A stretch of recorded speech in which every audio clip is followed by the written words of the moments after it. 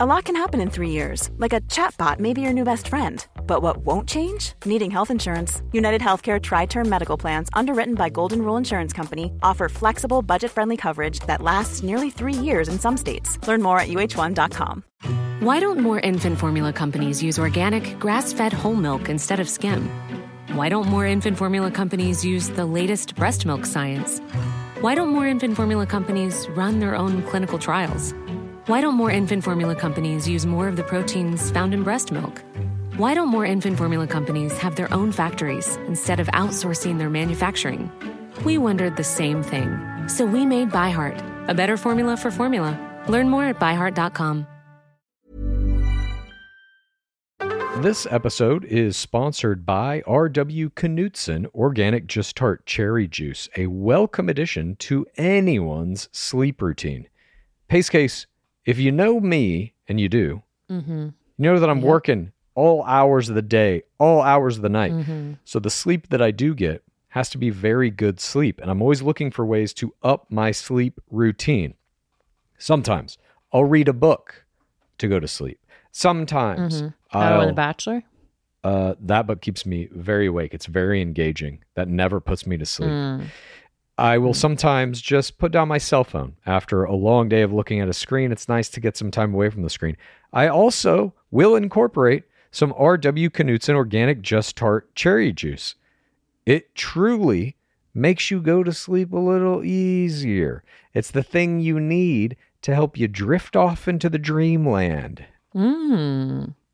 As more and more people are looking to prioritize sleep, Organic Just Tart Cherry is having a moment thanks to Tart Cherry's potential sleep-related benefits and potential to aid in muscle recovery when you get those gains like clues. We're seeing this in the viral Sleepy Girl mocktail trend on social media. R.W. Knudsen has a whole lineup of natural juices with zero added sugar, so you can feel good about adding them to your wellness routine. It's all about celebrating those daily wins. Organic Just Tart Cherry Juice is made from tart cherries, which may help you get a better night's sleep because they have natural melatonin. R.W. Knudsen crushes only 100% real ingredients, so you can crush everything you do. Pick up a bottle at your local grocery store today. It's the Game of Roses. Welcome to the Game of Roses. This is the Game of Roses. Welcome to the Game of Roses. I just think that you should be the new Poppop. Oh, is that right? Welcome to Game of Roses. This is Pace Case. This is Bachelor Clues. Welcome back. Oh, thank you very much. I had to take last Twibbin, or I still don't know what we're calling this. Let's just call it Twibbin. I don't think the name's ever going to change. I had to take it off. Thank you for covering for me, Pace Case. I was getting a colonoscopy. Oh, I wasn't sure if you were going to talk about it.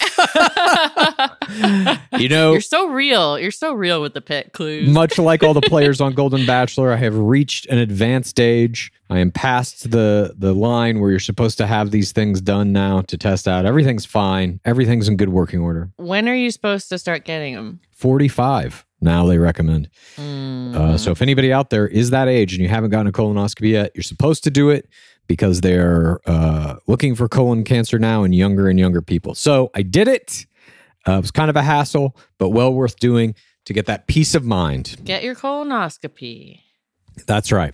And when you're not getting a colonoscopy, you can now get a brand new Game of Roses 2023 holiday gornament for whatever kind of holiday decorations you may be. Still got it. Thank you. You may be using in your home for this holiday season. We now have a 2023 gornament. It is a glass circular gornament with the Gore logo and the year 2023. And very specially, you can get $10 off if you're on our Patreon. If you're a member of the Gore Patreon, if you're in the pit with us, there's going to be a code that you can use that's going to go live. This is coming out. Our episode will be coming out Friday. So I'm going to say today, Friday. Friday. So it'll be live Friday when you're listening to this. It'll be live Friday Friday at 12 p.m. EST. The code is going to be live on our Patreon. It'll give you $10 off this Gornament. So if you want to get the Gornament and you haven't joined the Patreon, you haven't tested it out yet, this basically gives you a free month of the Patreon. The Patreon experience. In our pit. So you can check all that out. Wow. And a Gornament. So it's basically like you can join the Patreon and get a free Gornament, or you can get a Gornament and get a free month. It's basically the same thing. Is it? How much is the Gornament? I don't think the Gornament's $10. Oh, wait. No. Yeah, you're right. It's just $10 off the Gornament. But the Gornament is dedicated to this wonderful year, 2023. Yeah. I feel like we've gone through so much. 2023 has been a good year. And 2020 gore is going to be even better. 2020 gore is going to be unprecedented. But even 2023, we had so much happen this year.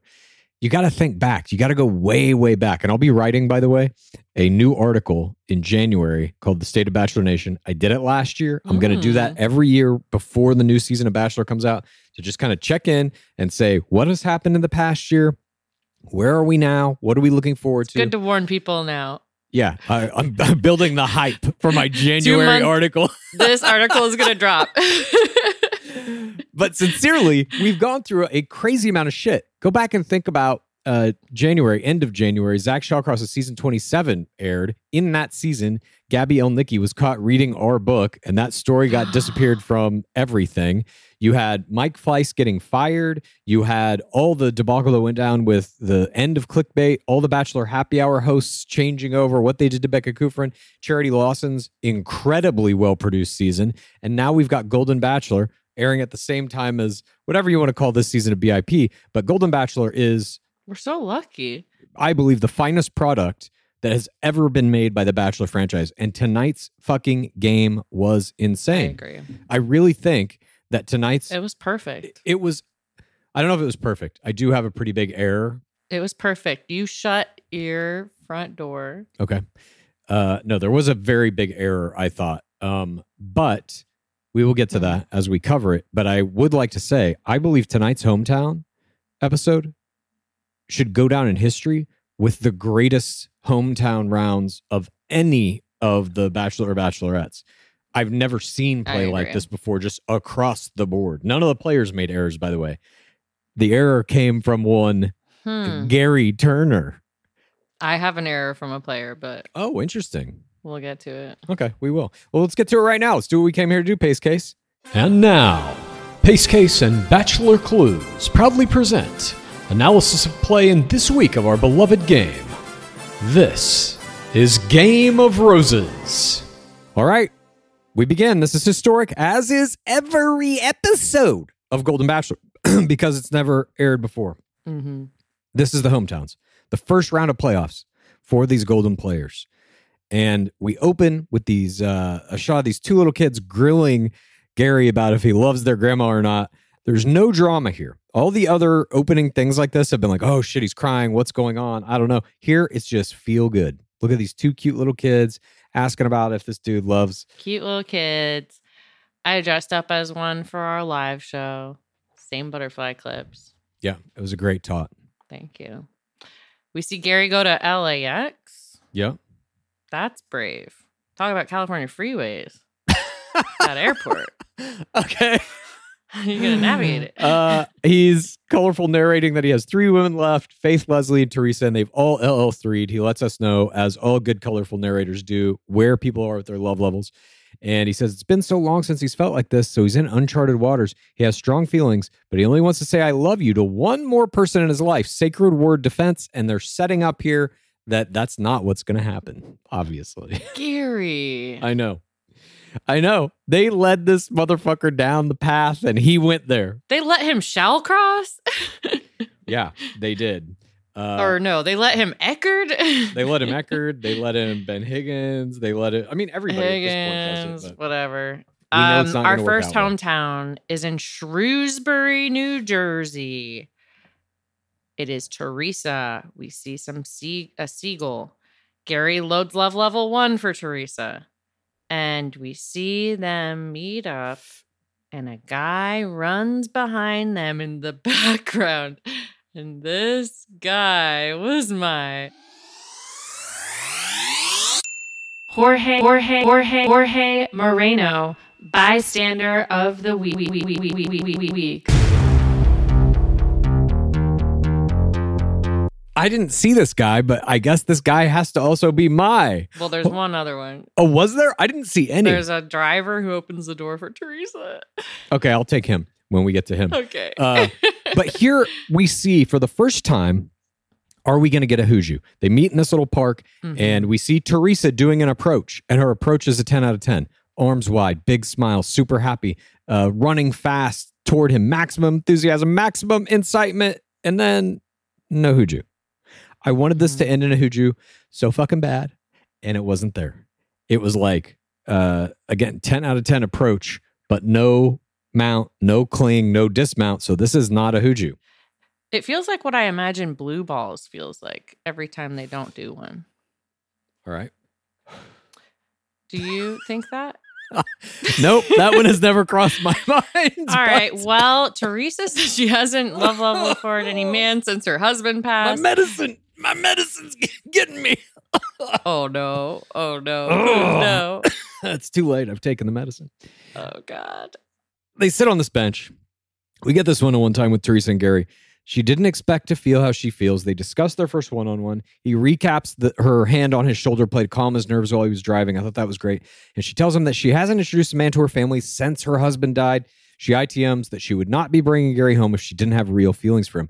We then get the familial home. And I got to say... You know what's interesting? Sorry. No, please go ahead. Just before that. What's interesting about her saying, like, this is the first person I introduced before, like, since my husband, is it's kind of like we're seeing opposite of, like, personal virginity cards. Where, like, you're like a virgin again but since your spouse, as opposed to, like, zero. Like, when people are like, I haven't brought someone home in 10 years. I haven't been in love ever, whatever. Yeah, what is that? Because I do think that's going to be look, I think it's no secret. There's going to be a Golden Bachelorette. There's going to be a Golden Bachelor season 2, 3, 4, 5, 6, 7, 8, 9, 10. This is going to go on forever. Who do you think Golden Bachelorette is going to be? I mean, one of these three women. I have no idea. I think maybe Fema or Faith, I think Teresa's going home. But it seems like Teresa's going home from this setup, but that seems obvious. She's the only one that didn't get the love level 4. It seems too obvious, though. I don't know.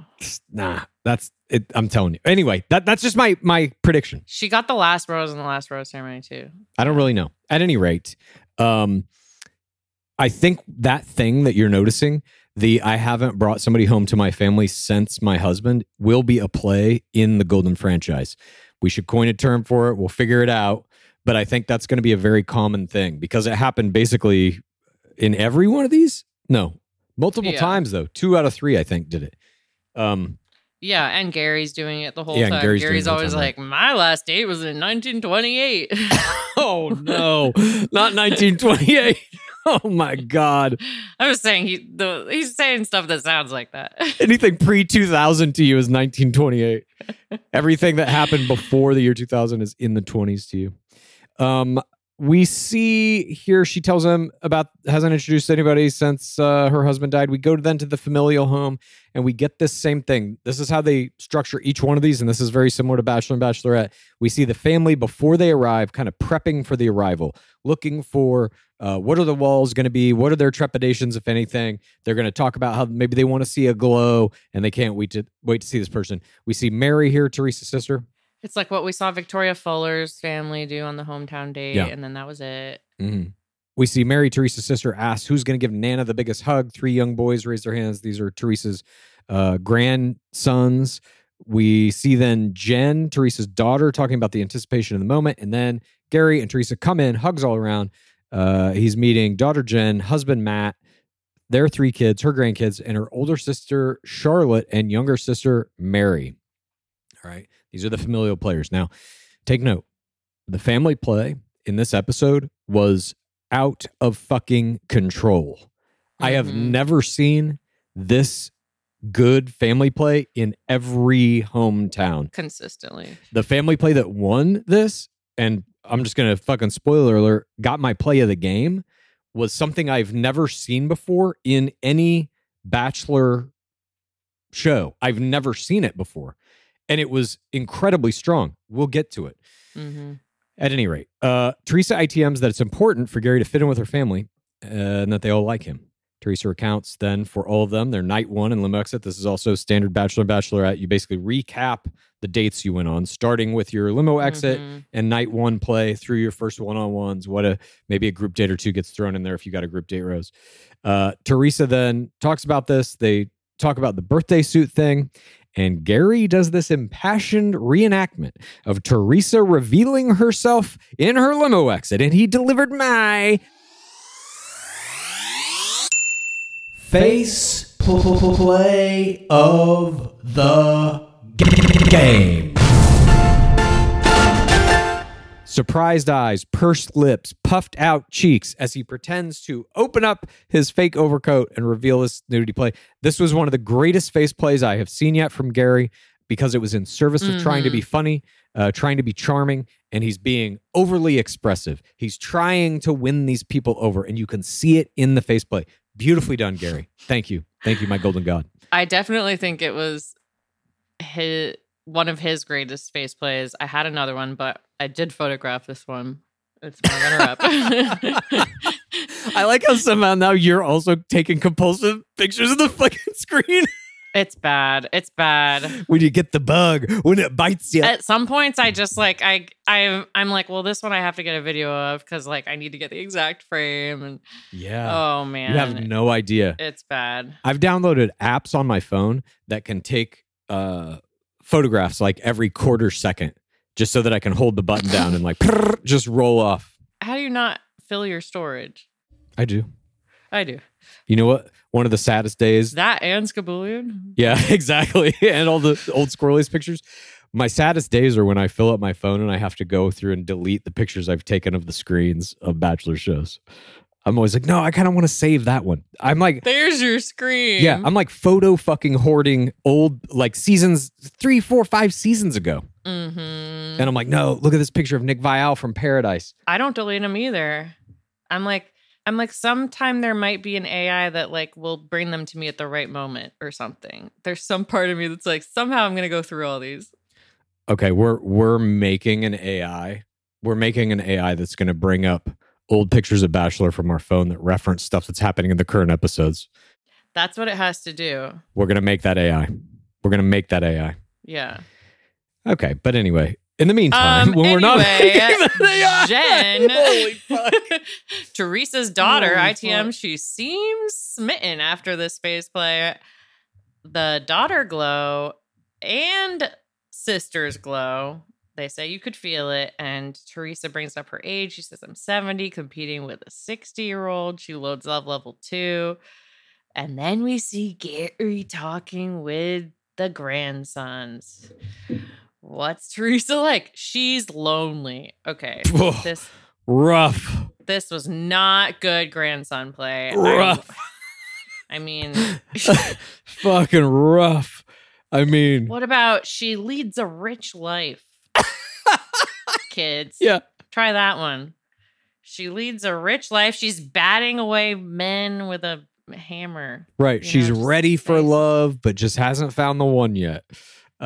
She's lonely. Just a flat explanation. They continue to roast her and say that she does duck lips in her selfies. And these 3 children show Gary exactly what they mean by this. By holding out a phone, something natural to these small children since they grew up with them, and doing duck lips. And these 3 children made my face play of the game. It was so cute. It was so cute, and I loved it, and it was relatable. And I mean, it's hard because Gary's face play was good too, but here's why I loved it. If I may, it was not my face play because I like Gary's a little more. I thought the quality of Gary's face play was better, but the construct of this, the idea of it, to me, was better. That this is a whole moment built around face play.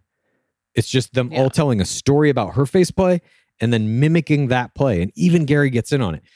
You rarely see a kind of an opportunity or a pedestal like this for just simple face play. You rarely see that.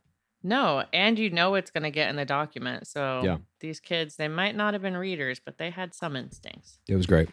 Portion 2, we're still in New Jersey. It is daytime. We see Jen, and this is Teresa's daughter, and Gary talking. She issues an immediate values attack. What do you like about my mom?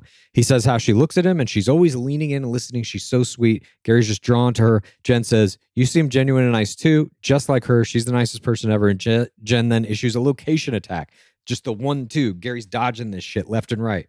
What's it going to be like after the show? Because you have lives established in different places. Gary says, well, if it's right with somebody, you'll figure it out. This is essentially a put it on love, and I don't have to talk about this anymore. Pretty good defense. It's very hard to come back after a defense like that. Jen then says her mom is there every day. They're a very close-knit family. It would be challenging, but she's not her parent. She's her child. She can make her own decision. That was like such a strange establishment, I thought, of like that as a premise. I agree. You know, like I'm not going to take control of my mom's life. Gary then says he isn't sure he even knows what it feels like to fall in love again. The last time, she asked the biggest question. This is a heartbreak attack. Are you love level 3? Yeah. Are you falling in love with my mom? He says, I don't even know if I know what it's like to love again. The last time he felt the depth of feeling and warmth was in not 1928, 1968. That is a bigger difference. 3 out of 4. He says when he met his ex-wife. It was back in 1968, but I was making a joke by exaggerating. I know he was not alive. 1928 plus. He was not alive in 1920. I bet he was, he's my dad's age, I think, right? He's so 72. he was born in 58. Exactly. Prove my point. Not alive. No, 52. That's why I was exaggerating 54? it for humor. This is never going to happen. I have no idea. He was born in one of the years in the 1950s. That much I know. All right. And listen to our podcast. The necessary I literally can't do the math. Yeah. Oh, no. All right. So basically what we see here is then Gary is talking to Teresa's sisters after he gets out of these attacks from her daughter. And then he is talking to her sisters. They call him kind. They say Teresa is also the kindest, sweetest, gentle person. When she's asking, are you love level 3? He's like, oh, totally. 1968. I had a strong connection. And you're just like, oh, well, grandpa's just going off. We can't. It's like yes. They have these defenses on this game that I don't think they have in the other games. It's like, PTC. Yeah. Exactly. The love of my life fucking died. Give me a break. That's basically all you're saying, you know? She's like, okay. It's fair. Fuck. It's fair. Especially because the same thing happened to her fucking mom. At any rate, now we have Gary and Teresa's sisters. They call him kind, and they say Teresa's also the kindest, sweetest person. Charlotte says she can see their connection. This is a sister glow. Gary says there's a special spark. She fits in well with his hugs. The sisters call him a genuine man. Charlotte says she's found her guy. And then Mary grabs Gary's hand even. I didn't notice that. And we see Gary's ITMing that her sister said she's never been happier. She is glowing. He takes this to mean that he might be falling in love for real. And then we see one-on-one time with Teresa and her daughter, Jen. Loading love level 2? Oh, that he might be falling in love for real? Yeah. No, it's a... Yeah, I think it's loading love level 2. We then see the one-on-one time with Teresa and his daughter, Jen. And her daughter, Jen, sorry. Teresa says she's not going to waste a second in the game. And she tells her daughter she's falling in love with him. Love level 3 admission here. Her daughter says, way to go on the first guy you ever brought home. Lol. I thought that was fucking a great joke. She calls him a catch. And her daughter ITM's being happy for her mom having found real feelings for Gary. And then she ITMs that she's hoping they work out. You can't replace the spouses they had, but she wants it to work out. We get this final group moment with the grandkids saying they think Gary should be their new Poppop. This is going to be something, by the way, too, I think that's going to reiterate. Maybe we even call it new Poppop. Yeah. Gary gets new Poppop here. You don't like Poppop? No, I like Poppop. This is the NPP, the new Poppop. Gary gets one of those here. And Poppop. we... Wait a minute, though. When it's Golden Bachelorette, is it new should Nana? be for grandkids and the middle. What did you call your grandparents? Nanny and Popcorn. That's so cute. Mine were Nana and Papa. Okay. Well, we can do whatever you want to do, but I think we need one for the Bachelor and for the Golden Bachelorette. I like Pop. I don't know what you want to do for. Yeah. We'll figure it out. It will come. But here, Gary gets the Pop, and Gary ITMs. We get hugs all around. Her Teresa's daughter gets in a final ITM where she produces tears and says, "This doesn't change the way she loves her dad, but this is great." Basically, hugs all around as they wrap it up. Gary ITMs. It was incredible. He'd be proud to be a part of this family. Night falls. They go to Seaside Heights Amusement Park. They are recreating basically the group date that we saw only a few episodes ago in Los Angeles, where they all went on the Ferris wheel at the 3rd Street Promenade. Teresa tells him that seeing how much he fit in with her family made her realize she is no longer love level 3. Now, quote, "I am in love with you and I can't picture my life without you. Love level 4. And I wrote play of the game. And it probably would have been in any other circumstance. Unfortunately, every one of these hometowns was impeccably played. And Gary says, "It makes me feel so special." We get a kiss. Fireworks go off, set up by the show, I guess. Gary ITMs that he knows now for the first time since 1968. He's in love again. He's in love with Teresa. Loaded love level 4, but he never said it to her. And I believe that's important. But she was also the first hometown date. So she could have softened him up. He could be thinking in his head that was a mistake not to tell her. I need to tell these other people how I feel. We don't know. Well, I don't think he was going to love level 4 at all. So I think you might be right. Yeah. We see hometown number 2, Benton City, Washington. And we see a couple of horses. And one of those horses is brown and white. And Faith later says that she takes it to the grocery store. And this grocery store horse was mine.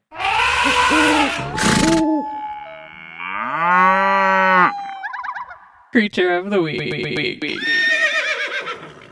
Wait, was this Liberty? Yeah. Liberty was also my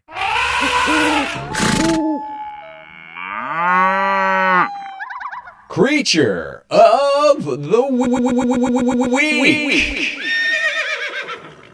The horse is, of course, the symbol, the animal symbol of our beloved game. It is the most important animal in this game. And here we are coming to Faith's hometown. Most common animal husbandry date that we see. She raises these horses. She has a story about how she came across Liberty, rescued the horse. But I must say, I want to back up just a little bit. When they meet at her barn. She runs to him, and it's almost a Hooju. We are now one step closer to a Hooju from Teresa's failed attempt. This one now is almost a Madison Pruittian. Is it a Madison Pruitt standing Hooju? A little. It had the same leg lift at the thing. Closed-legged Hooju? Am I putting it in the grid or not? I did not give this a full Hooju, no. It's closer, but not a full Hooju. Okay. I'm deleting it. Look, I didn't feel about it the way I saw what we see later. So I agree. And I think a Hooju can be an emotional feeling, if as much as anything. Anyway, they kiss. Do you think that a home run or a touchdown can be an emotional feeling as much as anything? Yeah. I've scored a lot of home runs. Okay. And I never played baseball. Fair enough. We see Faith finally say that this is the horse she rode to the grocery store. I mean, I love this. Like, Faith is like not real. She drinks out of a hose. She bathes in the horse trough. She's riding the horse to the grocery store. My mind is blown. And she says she's worried because he lives in Country City. He doesn't have coyotes at the back porch. And they show this dog. Terrifying. What does Country City mean? I don't know. I don't know what this meant. Horses are her pickleball. They ride horses and they make out on the horse. Hard to do. And he loves it. A horse ride and a good talk with a pretty lady. But Faith is wondering if the lifestyle is a turnoff. And he says, where we do spend time together. I'm not going to want to be without you. Or where do we spend time together? Oh, yeah. They're talking about like where they're going to live. Yeah. And Faith says, I have a pull to be close to my sons. I'm always going to be there for them. And my horse is buried here. And this refusal to say you would move was my error of the game. I just think, especially in this season, Gary doesn't want to move. You got to say you're going to move. Yeah. If you want to win the ring. Absolutely. I agree. Yeah, I didn't recognize this when she was doing it, but it is definitely an error. Gary is not sure how to reconcile this, but whatever. And they're falling. She says she's falling deeper and deeper in love. Love level 3. We see the setup to the meeting of the family. Joan, Faith's friend, is looking for a glow. Literally says it. And so is Nick, Faith's son, looking for a beam. These are readers. Yes. I mean, unbelievable. The glow and the blessing are the two plays that a lead basically is trying to get in the course of this game. And oh God, I can't wait till we get to Hometown 3. Can't fucking wait. Anyway, yes, this blew me away. They're like, well, we're looking to see that natural chemistry, to see that dynamic. It's like they're fucking sports commentators saying like, we're going to need to see a good glow out of him or he's got no shot here tonight. They are not the family on a first season of a show. Correct. Absolutely correct. They have watched them some Bachelor. Nick here, Faith's son, he says he wants to see the natural beaming energy from his mom, Glow. Faith ITMs that the meeting of the family is going to make it or break it. That is the key. So that we know the stakes are very high. It could all end here. 2 sons, a sister, grandkids, close-knit family. We see the group portion. Gary recaps Faith's motorcycle limo exit and her FIMP status. And it was due to her gaze play, he says. A lot of gaze play talk here. A lot of gaze play on Paradise tonight as well. Faith's sister. I know. It's the year of the gays. Joey Graziadei has changed the game. These gays are trying to kill me. Yes. Sometimes you have a player who comes into a sport and revolutionizes the whole thing, changes the whole way the game is played. Steph Curry is this in basketball. Came in and just started shooting 3-pointers everywhere, and people were like, shit, we either need to have somebody who can shoot that good or somebody who can guard a guy who can shoot from that far away. Changed basketball. Literally the entire game changed to fit that man. And I think Graziadei is doing it now. I think he's changing the entire game of The Bachelor. Gaze play is much more front and center. We're seeing it now in every season, and it's being used to basically say why you have fallen in love with somebody. Their eyes are looking at me all the time, and that's what got me. It's not even like a qualitative thing about their personality. It's just like they are staring at me so fucking hard, I have fallen in love. All right, so Faith's sister says Faith doesn't gaze play often. She ITMs that she could see in Faith's gaze play that something is special here. We see one-on-one time, Faith and her sister. Her sister says, glow. Your wall is down with Gary. I can see it. This is a glow. Sister tears. Faith explains that Gary can see her in a different way than other guys do. Faith says she's so smitten. That's love level 1. Then we get a 2-on-1 with Gary and Faith's sons. The sons say she falls hard and fast, and it could be hurtful because there are 2 other women left. This is another woman attack. Gary defends by saying you have to trust the process. Always put it on the process. That will never steer you wrong. He looks this is a huge responsibility, but there's only one woman he wants to be with. He's asked then point blank if he's in love, and he says, yeah, I kind of think I am. And I wrote this as my error of the game, but he does a worse one later. The first audience always needs to keep those cards close to the chest in this situation. You don't want to give the family a reason to hate you later. And you also don't want to give the fourth audience a reason to be like, he's telling all these fucking families he loves these women. And then he's going to fucking yank 2 of them. He's doing himself a disservice here. I thought it here he could still save it because it's like, I know I'm in love, but I'm like waiting until I know like for sure which person to tell one. He already opened this episode. They've got him on camera saying, I only want to tell one person I love them. Now he's telling their fucking sons that he loves them before he even tells them. I know. Gary. Oh, God. He fucked himself up a little bit here. I'm not saying he's still not amazing in all of this. I'm just saying this. It could have been a perfect 10. Now he's putting in like a 9.5 of a season, in my opinion. Ooh, damn. Yeah. I'm going to see how it plays out. All right. I think he'll be clean. We see one-on-one. Well, yeah, I think he will be too. I'm just saying in terms of play, when I'm watching this for like a perfect season, this to me was like, you didn't need to do this. You should have played this close to the chest. It's a little more classic Bachelor play to not tell, 3 people that you love them, or in this case, like I said, he's telling their fucking families, not even them. Like now just bystanders basically are fucking, he's just walking up to everybody. The bystanders. Told that person at the park. The fucking guy selling Halo Top ice cream in the park. Yeah. I'll take 2 chocolate Halo Tops. Also, I'm in love with that woman over there. Anyway. Oh, God. Portion 4 begins. We got daytime. We're still on this Faith's hometown here, and we see some one-on-one time with her sister, Beth, and Gary's sister is protective of Faith. She issues a heartbreak attack. Is her heart safe? They both discuss her incredible gaze play. Here, Gary says he thinks they both want the same thing, and Beth produces tears. She loves that he has made Faith feel safe, and she hopes that he will take that seriously. Gary here produces tears. They hug. Beth then in an ITM says they seem like they are really in love. Gary plays football with the grandkids. He's throwing them some passes. They're diving around. They're having a good time. And then we see Beth ITMs that she hopes Gary and Faith set out to make an amazing life together. Gary jokes about marrying Faith with the grandkids. Then we get the group debrief. Yeah, you want to be the best man. Yeah, he's like, you want to be the best man at my wedding? And then we get the group debrief. Okay, now this is something.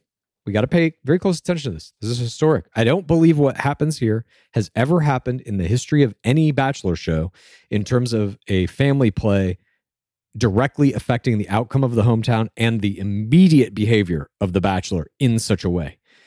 So Gary asked Beth, the sister, to take care of Faith while he's gone. And Beth here is like, oh yeah, you have to go to another hometown. Boom. That puts Gary on guard. This little jab is like, fuck, I have to defend against this. So it weakens his resolve. He is not thinking clearly now. He's thinking about how to divert this because he doesn't want that to come up. And yes, it's a shitty part of the process. So Beth says, I can tell you're in love with Faith and it's going to be hard for you to go see these other women. She then immediately reverses the tables on him, gives him the out, sets up the situation. Oh, what about these other women you got to go in the hometowns with? And he's like, you know what? It's going to be hard for you because I can tell you love Faith. And he's like, yep, that's my out. I'm taking that, what you just said. And want it to be her. Exactly. And Faith says, did you just say that out loud? Yes, she did. And that's why Beth, Faith's sister, was my sweet num's familial player of the game. And what she says next prompts Gary to do gaze play right back to Faith, who is issuing an unflinching gaze play, 0 blinks, as Gary asks, would you say it out loud?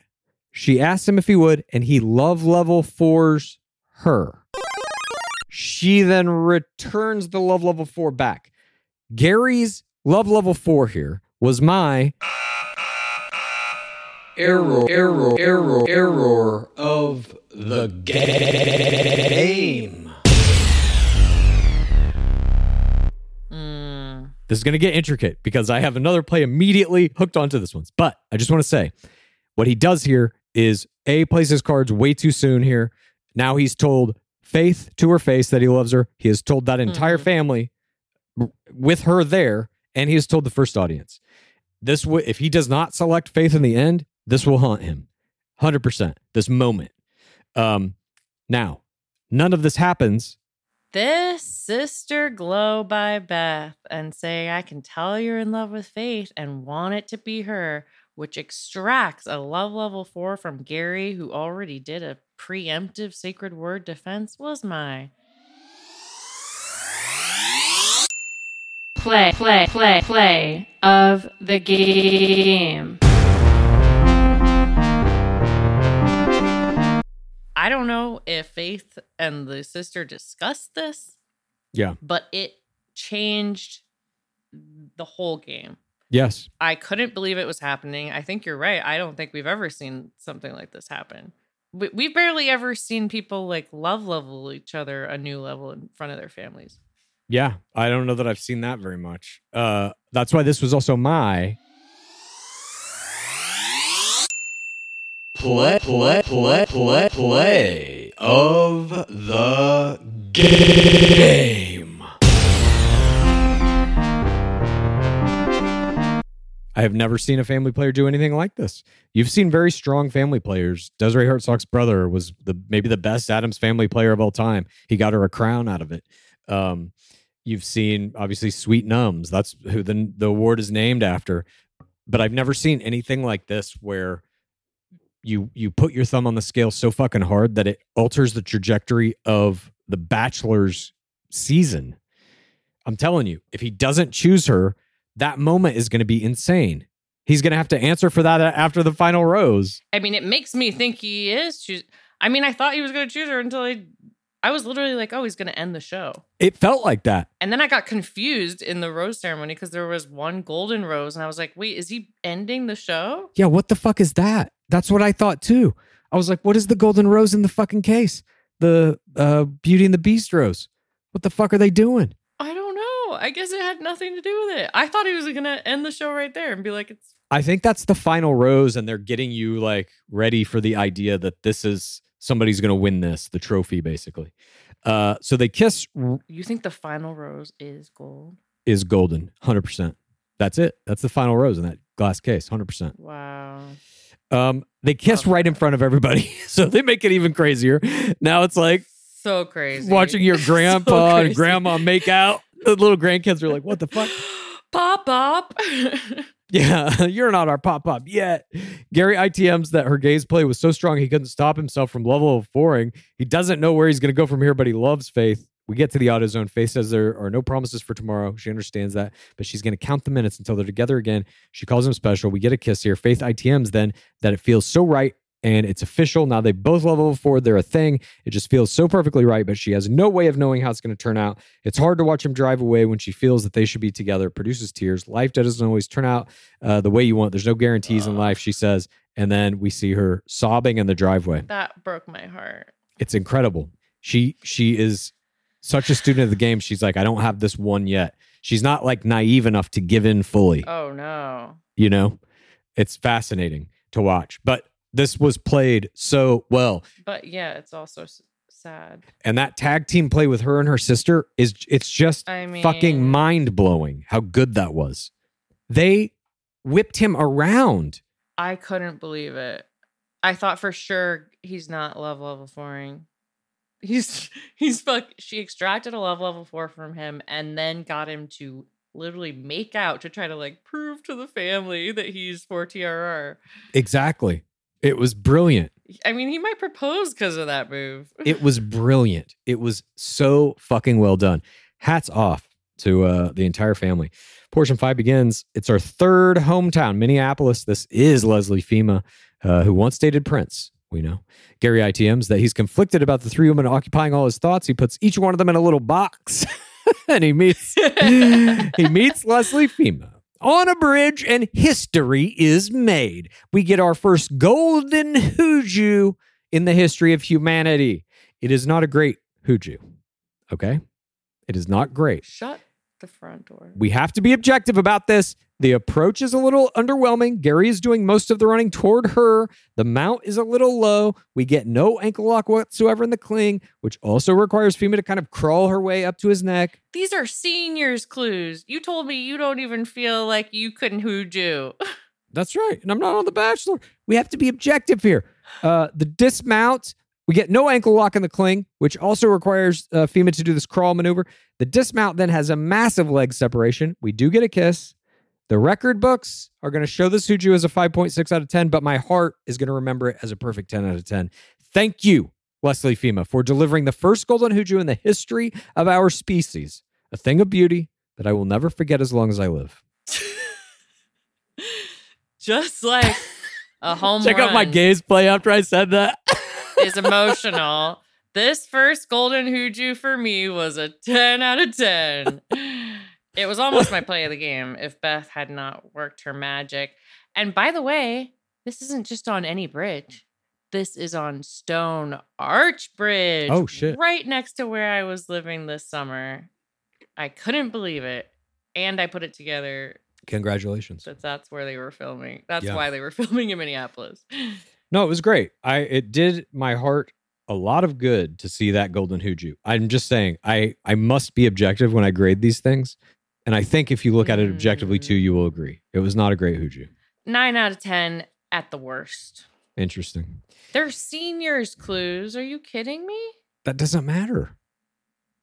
Are you doing the things or not? It's just objective. You literally bring up Mary Delgado every day. Yeah. And she did a one-legged Hooju. Right, but it was the first Hooju. Exactly. Yeah, I didn't rate it a high score. That one was also about a 5.6. Oh my God. All right. Gary ITMs that he's seen Leslie, the adventurer. Now he wants to see Leslie, the matriarch, the settled down version. We get this one-on-one time with Gary and Leslie before they go in. And she tells him he's going to meet 3 grandkids, 3 kids. Her brother, Stuart, who is so special to her because her dad dropped her off at school when she was 16 and never came back. Her brother then showed up and said, I'm your dad now, because her dad passed away. This is insane that we have not heard this yet. An unplayed PTC. At hometowns. Unreal. Again, this would have been my play of the game also. Like, yes, I couldn't believe it. I was like, oh, I mean, you're through.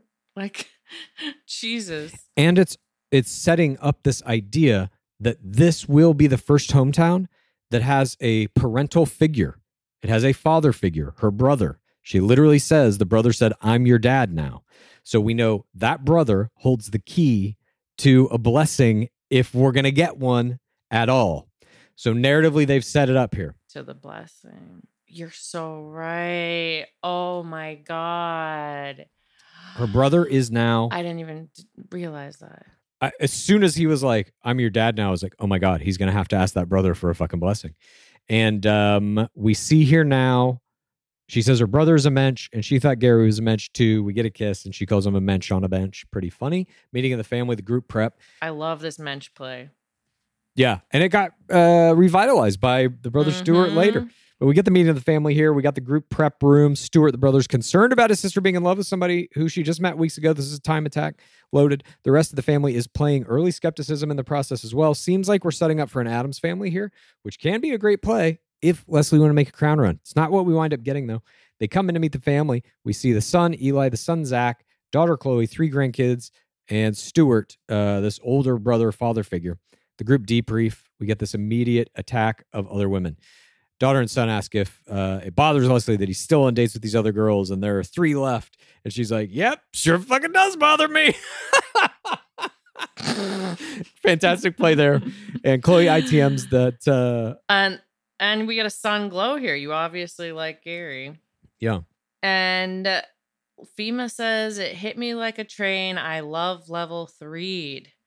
We see one-on-one time with Gary and the grandkids. Do you actually love Leslie? And we see Leslie ITM that all of her family are sensitive feelers, which I love. One-on-one time with the brother. Gary says, I have to severely hurt someone's feelings, which that's not part of my brand. And the brother says, we hate to see her hurt again. Heartbreak attack here. And they laugh that he's not her type because he's like stable. And Gary then says, if our feelings grow, would I have your blessing? And the brother gives him the first golden blessing. Unreal. And says, good to have another mensch. Unreal. Unfucking real. The fact that he asked for it too. Look, I got to say, I think it's undeniable whoever's producing The Golden Bachelor, who's ever making most of the creative decisions on this show, is fucking doing it exactly correctly. And I see this and I wonder to myself if it wasn't produced, if they didn't tell Gary, you got to ask this guy for a blessing. I feel like they probably did. Who would have he asked in the other things, though? There was no parental figure. I mean, the daughters can like give the blessing in that case. But it seemed weird. We even talked about how it seemed strange that she just like was like, yeah, my mom can make her own decisions. That is like a bizarre blessing. Yeah. I mean, we've seen parents say that too, but yeah. That's not a blessing though, I feel like. I feel like it has to come from some other authority figure in that family. At any rate, we see then Gary gets some one-on-one time with the grandkids. One grandchild asks him if he loves her grandmother and if they're a couple. And Gary says, Yeah, it's true. We are a couple. And they tell him that he would fit in well with the family. We then see Leslie in a little 2-on-1 with her sons. They think the chemistry's off the chart and they can see it working out for them. Then we get that. Oh, sorry. You already went through all this. I was like, I don't know. I'll just let him. Oh, no. You got to reel me in. Come on. It's like he's not that far up the page. Yeah, I just keep reading. I'm reading it backwards. One time here, Leslie and Gary. Gary says he really wanted to see her connection with her family, and he did see it. Leslie then upgrades that love level 3 to a love level 4 after meeting the family. She's now in love with him. She can't imagine her life without him. Gary ITMs that it feels like he's with his person. One time, Gary and Leslie here continues. He says he's a wise man once told him not to miss the opportunity to tell somebody you love them if you love them. And Leslie, I love you. Love level 4 kiss. At least this isn't in front of the family. At least they're on some weird alley. It feels like it's like there's consent in this level 4 more. Exactly. Leslie then ITMs that her heart exploded and she's over the moon happy. We get all this kissing and she ITMs being ecstatic and hopeful, ready to start their lives together soon. And Gary ITMs that he didn't expect to find love with more than one person. And he's now realizing he doesn't know how to reconcile how he's feeling for all three of these women. He doesn't know what he's going to do with the rose ceremony. And they've built this so perfectly. I am invested. I need to see who's going to win this fucking rose ceremony. Yes. I've never, I won't say never, but it's rare that I feel like this at a hometown rose ceremony. Usually I'm like, I don't. No, you can tell like who's ahead. Yeah. In this, I'm like, wait, is Teresa going home? I thought she was the ring winner up until tonight. Yeah, exactly. I'm like, what is going on? This season has been produced impeccably. That's all there is to say, except for one thing that happens at the end of tonight, which I have issue with. Portion 6 begins. Night, Gary pulls up to the mansion ITM, and it's going to be the most painful of all the rose ceremonies. He's in love with all three women, confused about who he's going to pick. He's equally connected to all three, but one of those will be going home. It's an impossible situation. He has no idea how to decide. And here's why it works so well. Like we were just saying, you believe this is true. The dilemma he's in is supplying the drama, not a manufactured situation. It's the emotional dilemma this guy is in. And it's our hopefulness for all three of these women. We want all of them to win.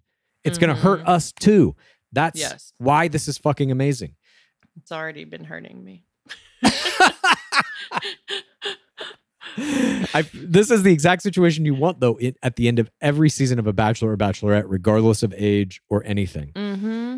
DLP then waits in front of the mansion. I agree. The drama is baked into the fucking process. I know. It's so good.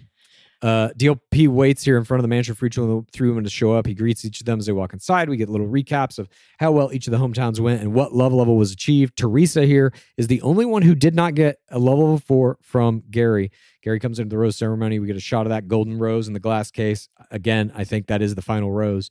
Gary then delivers his speech. He's developed connections with... It was confusing. Yeah, they didn't make any mention of it. I agree. It confused me a little bit too, especially just drop it in there, but whatever. Gary says that he's developed connections with all of them, and now that families are involved, it makes it even harder. But this is his journey, and this is just one more step he has to make to find his true love. 2 roses on the table. Rose ceremony begins. By the way, Fema grabs Faith's hand when she comes in. I like that little mini play. I saw this as well. Sisterhood. Leslie here gets the first rose, and then we get DLP shows up. Final rose tonight. No dark touch. Gary delivers tears. He puts the rose down and walks out of the room, leaving Faith and Teresa to wonder what the fuck is going on. He goes out into the front of the mansion. He's hunched over, sobbing. He ITMs, feeling like he's going to throw up. Either of these 2 remaining women could be his partner for the rest of his life. It's gut-wrenching to send somebody home. He's dying inside, he says, and he hunches over again. And they cliffhang us for the first time this season. This is not good. It's not good. You've built this incredible dramatic arc. And now instead of satisfying it with an ending, you dissipate all the steam you've built up. We're not going to remember how we felt a week from now.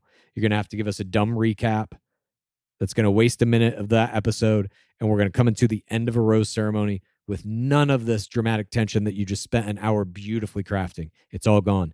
This was a waste. It was a bad decision. Also, it takes away from the Women Tell All because they're going to put the first 10 minutes of the Women Tell All is going to be this. I want to see a full hour of that Women Tell All. You fucked both things by doing this decision, in my opinion. I think that's why. I feel like that's why they did it. It's so that you will watch the Women Tell All, and yeah. Also, okay.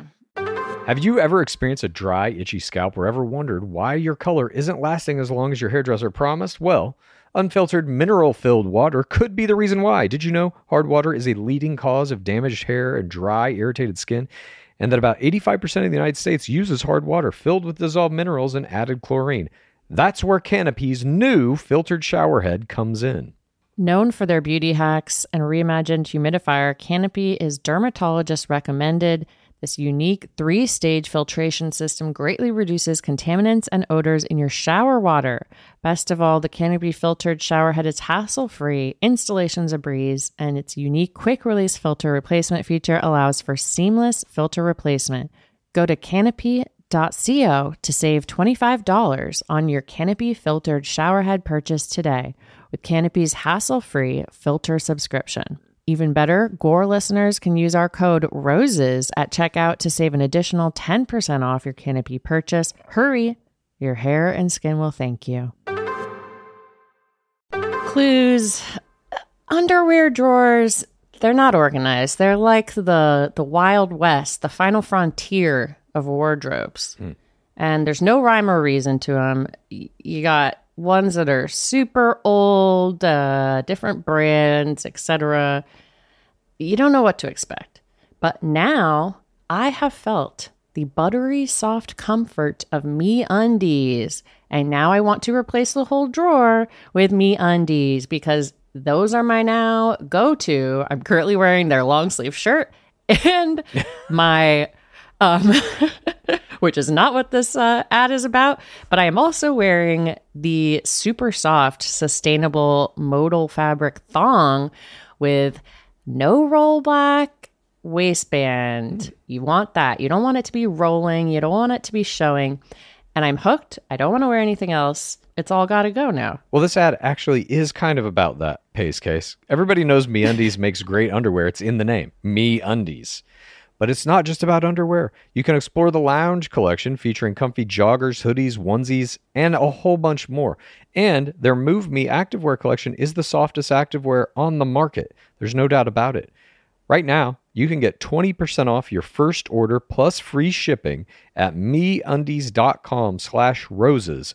That's MeUndies.com/roses for 20% off plus free shipping. MeUndies, comfort from the outside in. Support for today's episode comes from OneSkin. If you have sensitive skin, you're going to want to hear about OneSkin's scientifically proven topical supplements. This is face, eye, body, shield, and it can all be used with any of their other products, which are free from over 1,500 chemicals and preservatives that can make skin red, irritated, or itchy. Their products are safe for sensitive skin. It's just one of the reasons they've earned the Skin Safe seal of approval. You got to keep that skin glowing if you want to be keeping up the level of face play that I've got going on. And OneSkin was founded by an all-woman team of scientists. Their products are backed by extensive lab and clinical data to validate their efficacy and safety on all skin types. Their topical supplements are the easiest way to keep your skin healthy and hydrated without the harsh ingredients or irritation found in other skincare products often. OneSkin is the world's first skin longevity company. By focusing on the cellular aspects of aging, OneSkin keeps your skin looking and acting younger for longer. Get started today with 15% off using code ROSES at oneskin.co. That's 15% off oneskin.co with code ROSES.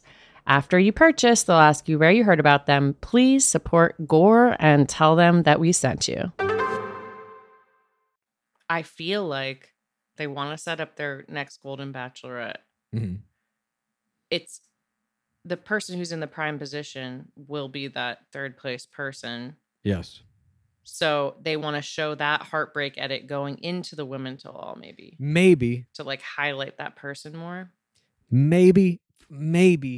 I still feel like it's a bad decision because it's like, we are going to watch that Women Tell All. You've done a great job this season of delivering an astounding array of fantastic players that are all super interesting and funny. I mean, fucking Susan. Everybody's going to tune into the Women Tell All just to see fucking Susan. Kathy. Mm-hmm. I mean, remember all these fucking insane players. fucking Sandra diving off the goddamn pickleball courts. Like, I want to see them all. You don't need to do this trick. You've got us. The season has been that good. Rely on that. Believe in that. And just give us the end of this episode and the fucking full Women Tell All. I want as much Susan as I can fucking get. Now I got to give up 10 minutes of it to this. Yeah. I just thought it was a rare misstep. They haven't done too many things like this where I thought the producing decisions were bad. This one I thought was wrong. I'm okay with it. Because it's a very good cliffhanger. Because I'm like, who's fucking going home? But I'm telling you, think about how incredible it would have been to see the end of this game tonight. It would have blown my mind. It would. It would. And it would make you want to watch the Women Tell All anyway. Because you'd be Exactly. like, that person will be in it. And then you can show them in the promo. This had the chance to be the best episode of reality television I've ever seen in my life. And it ain't. Sorry. Right. Well, anyway, who's your MVP? Well, we got this tag too. Oh. Where the grandkids are asking how old he is and how many girls he's kissed. And the kids are fed a bunch of producer lines about him not being for the right reasons and blah, blah, blah.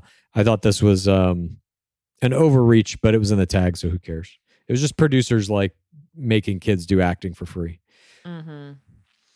And you don't like unpaid child labor? No, it just is like, it doesn't seem genuine. Everything else in this episode seemed like pretty fucking real. You know what I mean? But for her incredible play in her hometown, I mean, I wanted to give her sister the MVP, but I didn't. I gave the actual player of the game. What's happened to you? Who was involved in that crazy ass table turning, switcheroo, psychological redirectioning of Gary into doing a public love level 4 to their mother's face. The mother, Faith, was my MVP.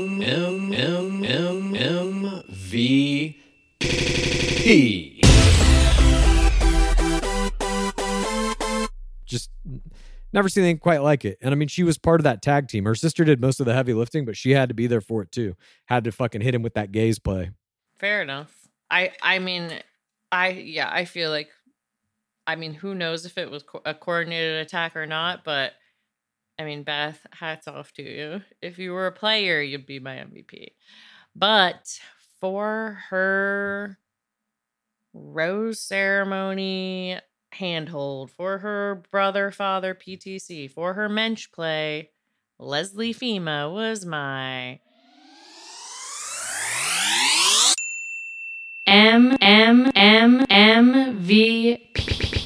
MVP. She's the only one who we know her results. She got the first flower. She is set up for ring or heartbreak edit crown perfectly. Yeah. I think they all are at this point. I think everybody's incredible. But all right, let's move on to Bachelor in Paradise now. But just to cap off, this episode was fucking incredible. I don't mean to downplay it because of the last decision they made to cliffhang. It was a fantastic episode, fantastically produced, other than that final decision, and fantastically played. I really don't think I've seen a hometown round better played by all players ever. Wow. Yeah, it's great. All right. Bachelor in Paradise begins now. Like, I am really into John Henry, but Kat is pursuing him hard. She's so narcissistic. You disrespectful hoe. I'm disgusted. I look at her and I'm like, ugh. Like, I'm sorry, I'm gonna profusely, like, vom all over the place. We see tonight on BIP, Becca shows up. She's so hot. Genevieve shows up. She's so hot. Blake and Jess shake things up. Jess kisses Tyler. Charity shows up. Eliza talks to Charity, who might ruin Aaron B's life. Kat gets a recap reel of her entire time on Paradise in this opening promo. Lasted like a minute. And then DLP calls her Hurricane Kat and then incorrectly calls this episode dramatic. Portion 1 begins. In the video intros, they force Kat into a fool edit by making her smash a cake into her own face, still trying to make this thing a thing of her and the cake that never became anything from last week. And they put the chefs in. Yeah, they also force all the chefs from this hotel to come shoot a little video. And I guess we'll be seeing more of them this week, I said, but we were not. We did not. No, it's just a Yeah, blip. it's a I joke don't know. about last It's week. Confusing. It's very strange. It's a mess. And we see the cake in the sand Yeah, still there. Remember this joke that didn't work? Yeah, it's the suitcase from... It really is. The cake is the suitcase of this season. We get the seagulls flying away. Davia then girl chats with Olivia. Jess and Kylie are talking about the salsa dancing date. And Braden, Rekia, and Avon and Blake talk to Kat about Tanner sleeping instead of talking to her. And this is where we start to get our first glimpses of the Kat villain edit coming. Braden gets the colorful narrator ITM to set the recap footage of Kat's birthday and the Davia Tanner date. This is a minute of footage we saw last week. We then see the chefs again, and Braden lets us know that everyone on the beach is bracing for impact about the conversation Kat and Tanner must have. Tanner emerges from his slumber and pulls Kat immediately. Avon and Braden discuss Tanner's stone face, and Braden delivers a magnificent full-eye aperture expression of mock fear at Hurricane Kat that was my Face play of the game. It was about the only thing good that Braden did tonight, but it was great. I did like it. It's going to be very difficult for me to get through the rest of this. I know. I just couldn't believe it. You're golden boy. All of the work he did just fucking flushed down the shitter. I know. God. We see this conversation with Kat and Tanner, and Kat says that you immediately said yes. You weren't prioritizing my feelings. He says, we've had a great first week, but we don't have the same values and we have different personalities. But I love you as a person. She's ITMing like much more bombastic stuff than she's actually saying to him. She's like, I don't want an indecisive man. I'm not an option. And she says to him, I don't see you as a partner. Wouldn't trust you. And he says, well, I went for clarity. I'm not sure about the future. And she ITMs, I'm literally so much better than you. And she says, it's fine. We're good, to his face. So they're cutting back and forth. This is villainizing her by having her say different things than she's like, quote unquote, thinking in the ITMs. And I have no idea how much of this is like scripted, taken out of context, et cetera, et cetera. But they get her saying... They just keep playing that line, I literally don't care. The same clip over and over. But I mean, they have her on camera saying, I'm so much better than you. And he did not break up with me. This was mutual. Enjoy your paradise experience. You're going to leave alone. She is saying this stuff. Yeah. Like I'm watching her do it. But still the edit, I think, is making it, true, as bad as possible, but it's still pretty fucking bad, it seems like. Mm-hmm.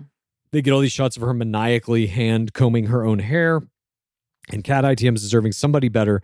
She's frustrated. She gave a piece of her heart to him in any capacity, and she insults him for not open mouth making out with her and says he's going to regret it. And this is the first time we learn that Tanner doesn't like to open his mouth during a makeout. Mm-hmm. Portion 2 begins. We have a parrot scratching. That was almost my creature of the week. Tiny crab.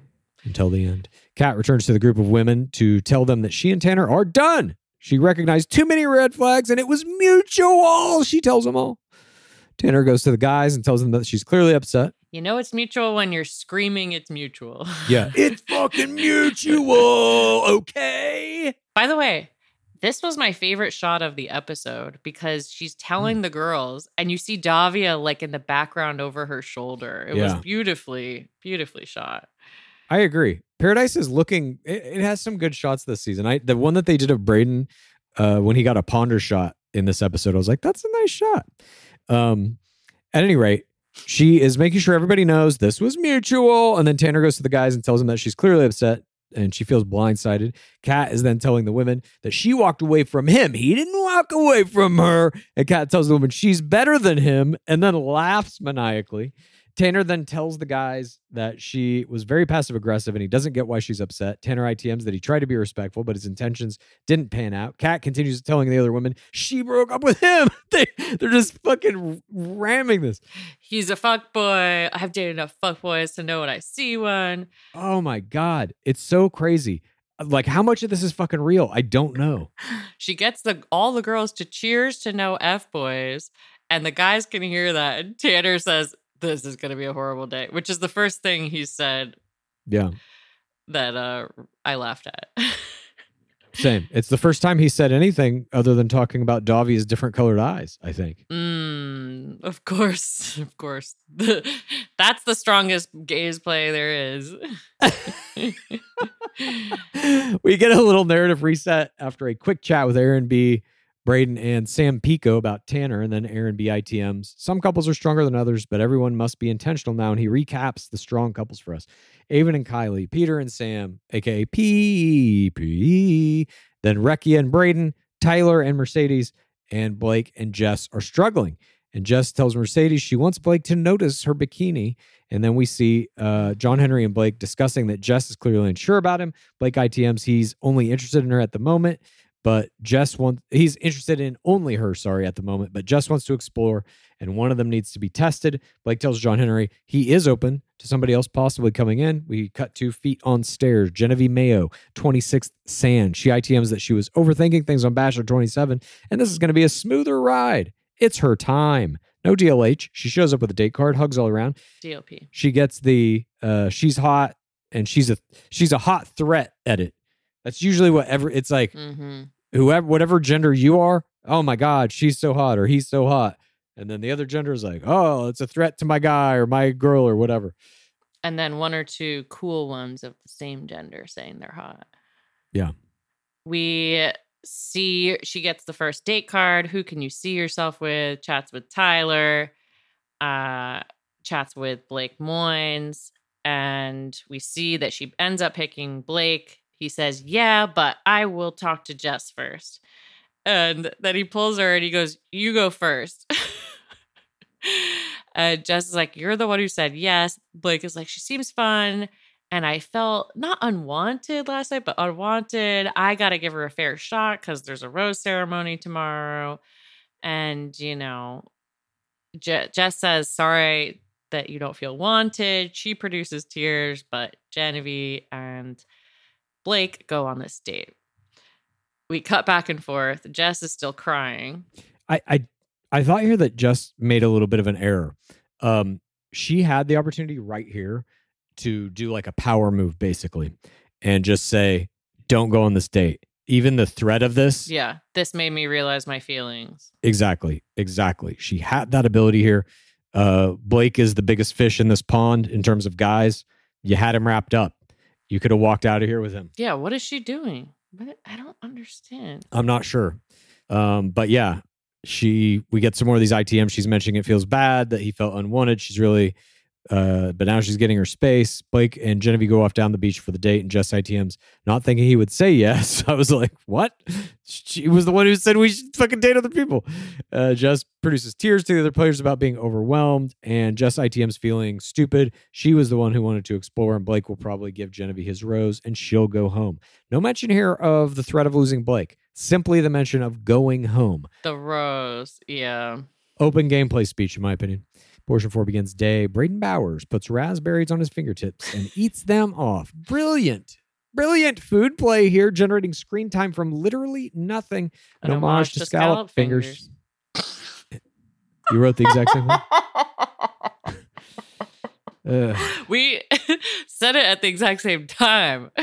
Yeah, that's what happens. That's when a you're good deep one. In the fucking pit. Wow. Yikes. You begin to see the exact same thing. Obviously, an homage to scallop fingers. We see Olivia and Luke. Obviously. Wait, John Henry. Why did I call him Luke? She asked him to go through his routine. We see, she says, oh, yeah, I'm into golf. I went to the PGA. Now I'm a golfer. She's so entertaining. I can't get over it. Yeah. She's easily other than Braden, my favorite player. I think she's the best player, honestly. She's narrating the entire season. Yeah. I would say she's the star of this season at this point. Hmm. She's never not in like some very significant thing. Right. I'm trying to think. I mean, Kat is certainly getting highlighted. Yes, but as a villain, like Olivia is the victim in that situation, and she ain't going down without a fight. She's not taking the victimization. She's like, fuck this. I'll beat her at her own goddamn game. It's brilliant to watch what she's doing this season. Really a work of art. I'm so curious what her screen time is. I bet it's very high. But we see Olivia ITMing this colorful narration about the flourishing couples, including her and John Henry. We see John Henry and Olivia tell Sam Pico about their relationship. They're getting built up here in order for the producers to try and destroy it. Kat then tells Kylie that she should be talking to John Henry. Kat ITMs being back on the market. Kylie and Mercedes tell Kat that she should go after John Henry. And Kat says he has a tongue ring, which means he can throw down. And Tanner didn't even make out open-mouthed. We get that insult of Tanner again and again and again and again throughout this episode. Kat ITMs that John Henry is with Olivia, and she doesn't care. Straight villain edit. She's going to make out with some tongue. Kylie does some dirty work by asking John Henry if he's really happy with Olivia. Braden then gets an ITM, coining a paradise phrase, I believe, by saying that Kat is homie hopping. Have we ever heard this before? Mm-hmm. Is this a outside the game phrase? I'm unaware of it. I feel like we've heard it this season earlier. Maybe we have. Maybe from Braden. Possible. I don't know. But no, this is a great term. I love it. He's added something to the game here. Great players will do that. Oh, I wrote LMAO here. Oh, nice. That's the strongest laugh. Yes, it was a great laugh, and I love players who contribute things to the game. Nomenclatures, moves, hooju's. You know, we've got a long list. Bring her home to us. I don't know if that is actually like a thing in the game now, but it is to me. At any rate, we also see Braden do freestyle about this, which is pretty funny. And he then says Kat is going in for the kill, and John Henry is innocent. We see Kat and John Henry talking. He's certainly one of the biggest screen times. I just looked it up. Bachelor data last episode, Kat had the most screen time, followed by Sam, then Rekia. Yeah, I guess Olivia's had a couple of down episodes. And then Braden. But she was the star of like the first 3 episodes. Oh, wait. She has all of it combined. It's Kat and Kat is barely beating out Olivia. Yeah. This is as of episode 5. And then Braden's third. Damn. Okay, so Kat asks if he likes Olivia. She tries to say a lot of girls are like Olivia, that she's not special. And Kat asks him about his job, and we get this conversation where she's just kind of like eye rolling. Olivia ITM's not knowing what's happening. She says it's giving she's desperate. Kat is so narcissistic. She says all she wants is a rose. She's creating chaos for no reason. It's giving clown behavior. Because she has no connections. She is a Tasmanian devil of paradise, tries to coin a little nickname here for her. And we see Kat walk into the bathroom. And now we get this thing. These little cutout head graphics of Kat and Eliza on the bathroom are on the screen. And we hear their conversation with text on screen. In this one-on-one time with Kat and Eliza in the bathroom, Kat tells her that Charity has told her to stay away from Aaron B because of some drama that popped up on their season with an ex-girlfriend. This is completely forced by producers. 100%. You think? Why now? Oh, absolutely. Why is she waiting till now? Why didn't she tell her this the first time? I'm also like, wait, they're recording their sound in the bathroom? Hell yeah. 100%. 100%. They record, if there's a mic on you. No, I mean the JoJo Ben Higgins scene was in the bathroom. Exactly. But the timing of this means it's definitely producer forced. Why would Kat not tell Eliza about this immediately as soon as she started talking to Aaron B? I bet they knew about this storyline. That's why they were going to bring Charity down. Yes. But maybe they were holding Charity, waiting for this moment. Yes. They had this locked and loaded. They were going to use Kat as the instrument to insert this information to whoever Aaron B was with. And they were going to wait to do that on the day Charity was going to come to the beach to corroborate the information. Wow. 100%. This is producer plan. 100%. Wowie. It, to me, was just like, what? They just cut to this out of nowhere. Producer's like, and Kat, go. You got to do it now. So Kat ITMs then that Charity's her best friend, and Charity told her Aaron B had this scandal with an ex in the bathroom. Kat divulges that information about his red flags. Eliza ITM's not knowing what to do. We get this group chat with Olivia now and Eliza explains what Kat said. Olivia says Kat is in scramble mode. She's just lighting fires everywhere to take everybody else down. And Olivia does this hilarious impersonation of Kat playing with her hair. And now we're really seeing the rivalry being built up. Olivia's doing a great job here of basically seeing who the most dramatic person on the beach is, who the cameras are on the most, and saying, let me tie myself to that story as much as I possibly can. Yeah. Brilliantly done. I'm going to constantly be doing impression. She's doing a lot of impression work. I love that. Tell me about your job. You're so interesting. I think that was the impression. And they're trying to make John Henry too look like a crazy simpleton. Like that he can't fucking understand that he's being manipulated by Kat, that she's just clearly out to get a rose. We start this next portion and he's bouncing a fucking coconut off a rock, trying to fucking open it like a caveman. It was so fucking funny. And they're all just watching him. Oh my God. That was hilarious. We also, I mean, they're giving him a full edit. They keep putting him in that diving helmet. And then we see a strange deep sea diving clip just inserted into here. Like an archival reel. Makes no sense. Very confusing. Like from another universe than the show. I mean, I'm telling you, the people who are like thinking of these visual jokes and stuff to put in screen, these are not comedy people. Roasted. Thank you. After that clip, we see. They say that John Henry has a vibrating tongue ring, and then they discuss what that could be for. And they cut back to he's opened the coconut, and then he like spits it out. Like he's doing like some sort of castaway situation. Yes. He's like a double bumpkin.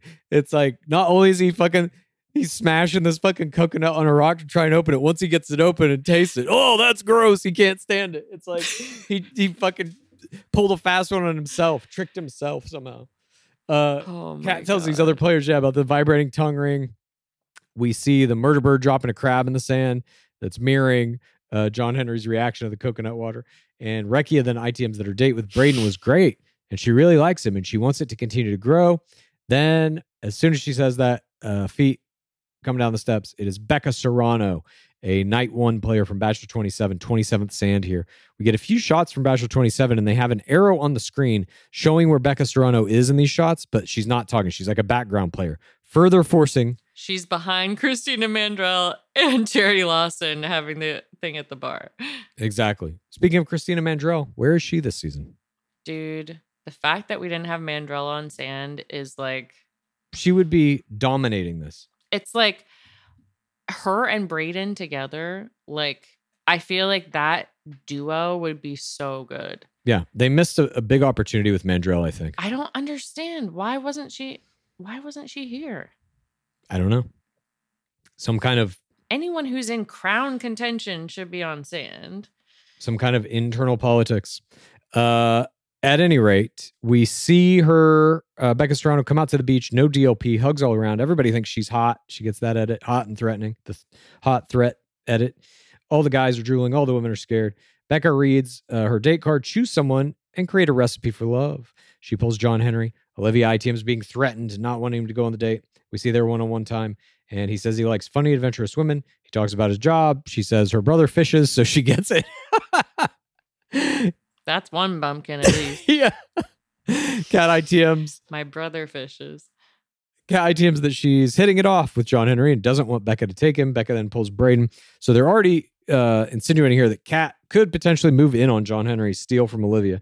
Becca then pulls Braden, and Rekia tells the other players that they're both still open options. Everything's okay. We see this one-on-one time with them, and he's talking about living in San Diego, and he has a dog that he's a dad to, and she's like, ha, I have 2 dogs too. And she explains how she was shy on Bachelor 27. He's like, but you're radiant. You have a lot of energy. She thanks him. It's very flirty. He gave first responder with hug, and she thanks him for that. She compliments his positive energy and confidence, and he says he'd love to hang out with her and know more about her. And this is going down in flames. I'm watching this like he better just be being nice. But then Becca comes back to the group, asks Braden if he wants to go on a date. He accepts, but he wants to talk to Rachel Recchia first. This was my error of the game.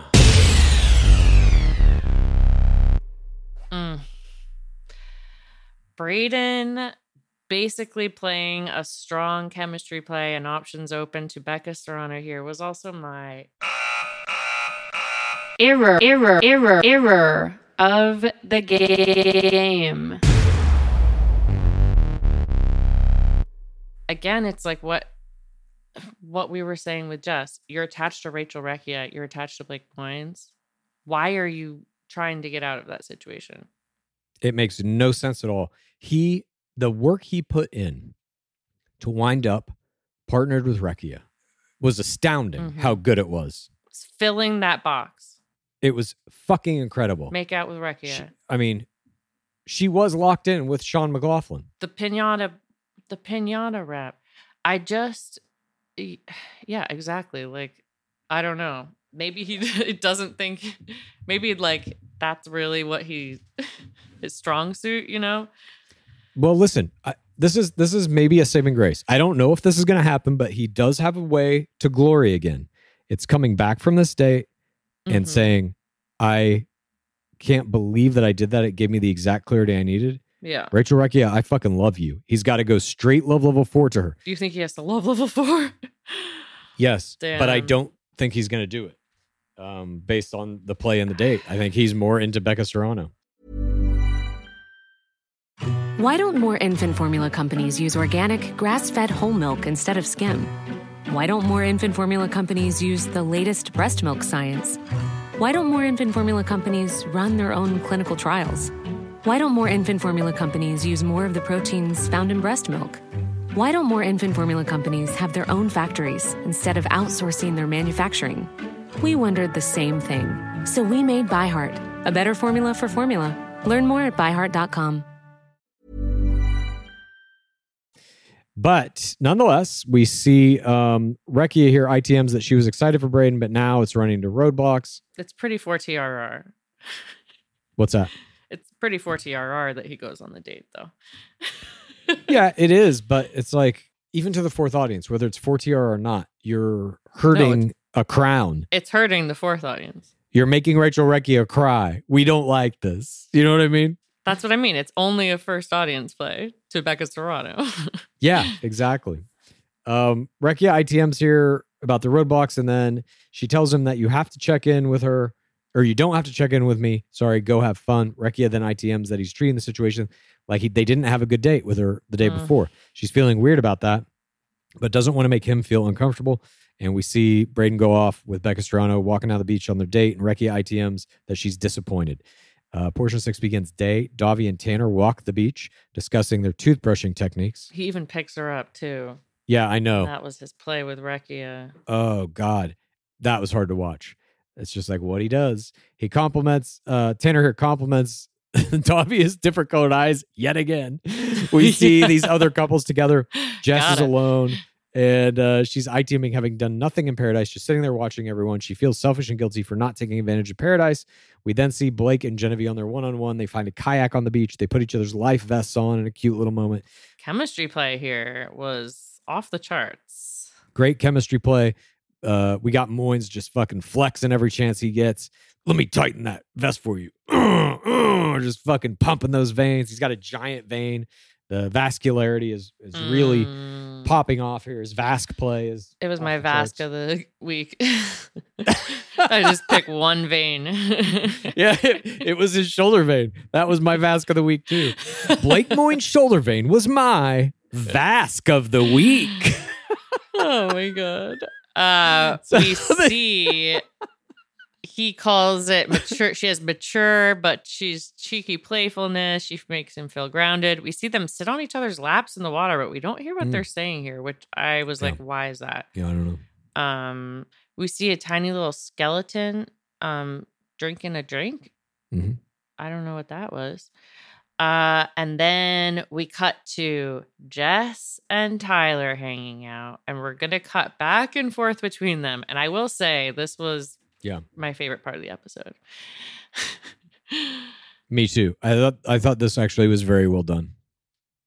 Jess tells Tyler ITMs that now that Blake's gone, it's his chance to go talk to Jess. She was on his list, and this is his chance. Jess tells Tyler that she's sad Blake is pursuing someone else. Then we go back to the one-on-one date, Blake and Genevieve. Blake says, "You're very put together, but I can sense that you also can get loose too. And that balance is very necessary." We then see Jess back on the beach telling Tyler that Genevieve is perfect. So she thinks the date's going well. Tyler calls her gorgeous. And then back on the date, Genevieve says she doesn't want Blake to feel awkward. He says that he's talking with his eyes. She says she avoids eye contact. He says, "Well, let's do eye contact at all costs then." This is forced gaze play. Forced gaze play. Forcing a player who openly acknowledges a weakness in their overall game is gaze play. And Moyne says, "Well, that's my strength. So why don't you look right here and let me fucking gaze play you?" And yes, incredible. Oh my God, I got to start working on my gaze play. Me too. This is really making me want to get into gaze play. Back on the beach, Tyler Love level 1's Jess. Back on the date, Genevieve thanks Blake for being present with her. He gaze plays her. He gaze plays her. Is that right? Yeah. Gaze plays her. He gaze plays her on the beach. Tyler says he wants to kiss Jess, but he would feel bad about it. Then they sneak this kiss on the date. It's now just cutting back and forth between Blake and Genevieve and Tyler and Jess kissing. They're kissing. It was sexy. It was like, make out here, make out there. Are we closed off? Are we ruining this other relationship? It's like, it's very dramatic. It was indeed. And Blake ITMs that she opens his mind up. We get a kiss. He wonders if Jess is missing him or not, or thinking about him at all. Back on the beach, she's still making out with Tyler on the date. Blake and Genevieve are kissing. And then we get a casting card. Does your kayak bring all the buoys to the yard? Mm-hmm. Pretty good. Portion 7 begins. BB and Becca get ready for their date. BB ITMs, "I don't want a summer fling, I want love." And Rekia is complaining about him. "When you don't talk to me all day, my guard goes up." So she's loading these walls. "At least try." And Mercedes says, he's scared. He dove deep with Kat. They're kind of trying to like cover for him a little bit. And Rekia says she's tired of asking people to hang out with her. Oh my God, this is crushing. I know. We cut back to the date. They are at Coco Tantrika Tantric Kitchen. And this lady comes out and leads them through a series of escalating chemistry plays. And she was my Jorge Moreno bystander of the week. This unnamed spirit guide in the art of tantric cooking was also my Jorge Moreno, bystander of the week. Did you notice that in this series of things they have to do, there's a moment where they literally compliment each other's gaze play? Wait. They're looking into each other's eyes, drinking the champagne, and they fucking literally talk about each other's eyes. Oh, sit and drink champ, connect with eyes. Yeah. And the lady says, "I feel soul connections." Close them. It's unreal. The amount of gaze play, I'm telling you, that Grazia Day shit, when Charity Lawson was on that stage in that group date, and she said, the way he looks at me, and all the other fucking crowns that were up there, was it Caitlin Bristow was up there? There were some other crowns on that stage with her, or like players from her season or something. And they all agreed, like, oh my God, his eyes are crazy. Now we're seeing it in every fucking season. It's in Golden Bachelor. It's also all over Paradise. All these people are doing are gaze playing, and they're showing it all the time. We got to update the book. I know. Gaze play's a new thing. We're in the gaze era. We are. They eat oysters. We see this same Borat voice, our error from last week. The same clip. Very exciting. I know. You got to get rid of that. I don't think it was the same clip. I think it was just him doing it again. Him saying it again? Yeah. It felt like that to me. Oh, no. Really? Ugh, I didn't check. I think so. We see Becca tells him he's Prince Charming, looks like Johnny Depp, and he loves it. And he ITMs, I thought I had the best first date of my life last night, but this one blew it out of the water. And they make out, and we get this Rachel Recchia sad girl edit. And just wandering the surf alone at night. Oh. Now, producers make you do that, but still, when they make you do that, it's like, don't do it. Just be like, nah, I'm going to go to bed. Bye. Yeah. Don't do it. Just don't do it. Never walk the surf alone at night. Just don't do it. It'll make you look sad and lonely. Yeah. Never going to be used for anything good. You got to just never leave another person. Never be alone. Yeah. She gets in this final ITM where she says, I let my guard down for the first time. Why would you put me through that? I feel dumb. Portion 8 begins. Night. Kat ITM's interest in John Henry, and she does not care about Olivia. Straight villain edit. Her plan is to stir the pot a little and then run off in a corner, make out with John Henry. That's the clip they keep replaying. I literally don't care. I was like, what the fuck? Her plan is to like get everybody in a fight and then like pull him away and let's go in the fucking trees.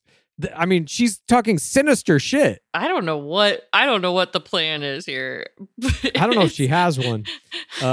John Henry tells Tanner that he feels weird about Kat. She's not usually friendly. This is the first time he has seen that side of her. So basically, she's giving me the cold shoulder the whole time I'm here. But now, now that she has no guy, John Henry ITM's being in a pickle. He likes Olivia. But now there's Kat showing interest, and he is interested in her too. Olivia then ITMs that she is into John Henry, but narcissistic Kat is pursuing him hard. She's like, I'm really into John Henry, but Kat is pursuing him hard. She's so narcissistic, disrespectful hoe. And Kat literally, we cut to Kat saying, this is the worst I'll ever look. Yeah. She has this line about profusely vomiting all over the place. And Kat then we see is chatting up John Henry at the bar. Olivia walks over to block her. John Henry literally turns his back on Olivia as he's telling Kat that he's really into camping. And she's like, I've never camped in my life. And John Henry's like, if I have a boy, I want to. Right before this, when Olivia comes over, she does this ITM and she does, you might know of an eye roll, right? You like both eyes look up.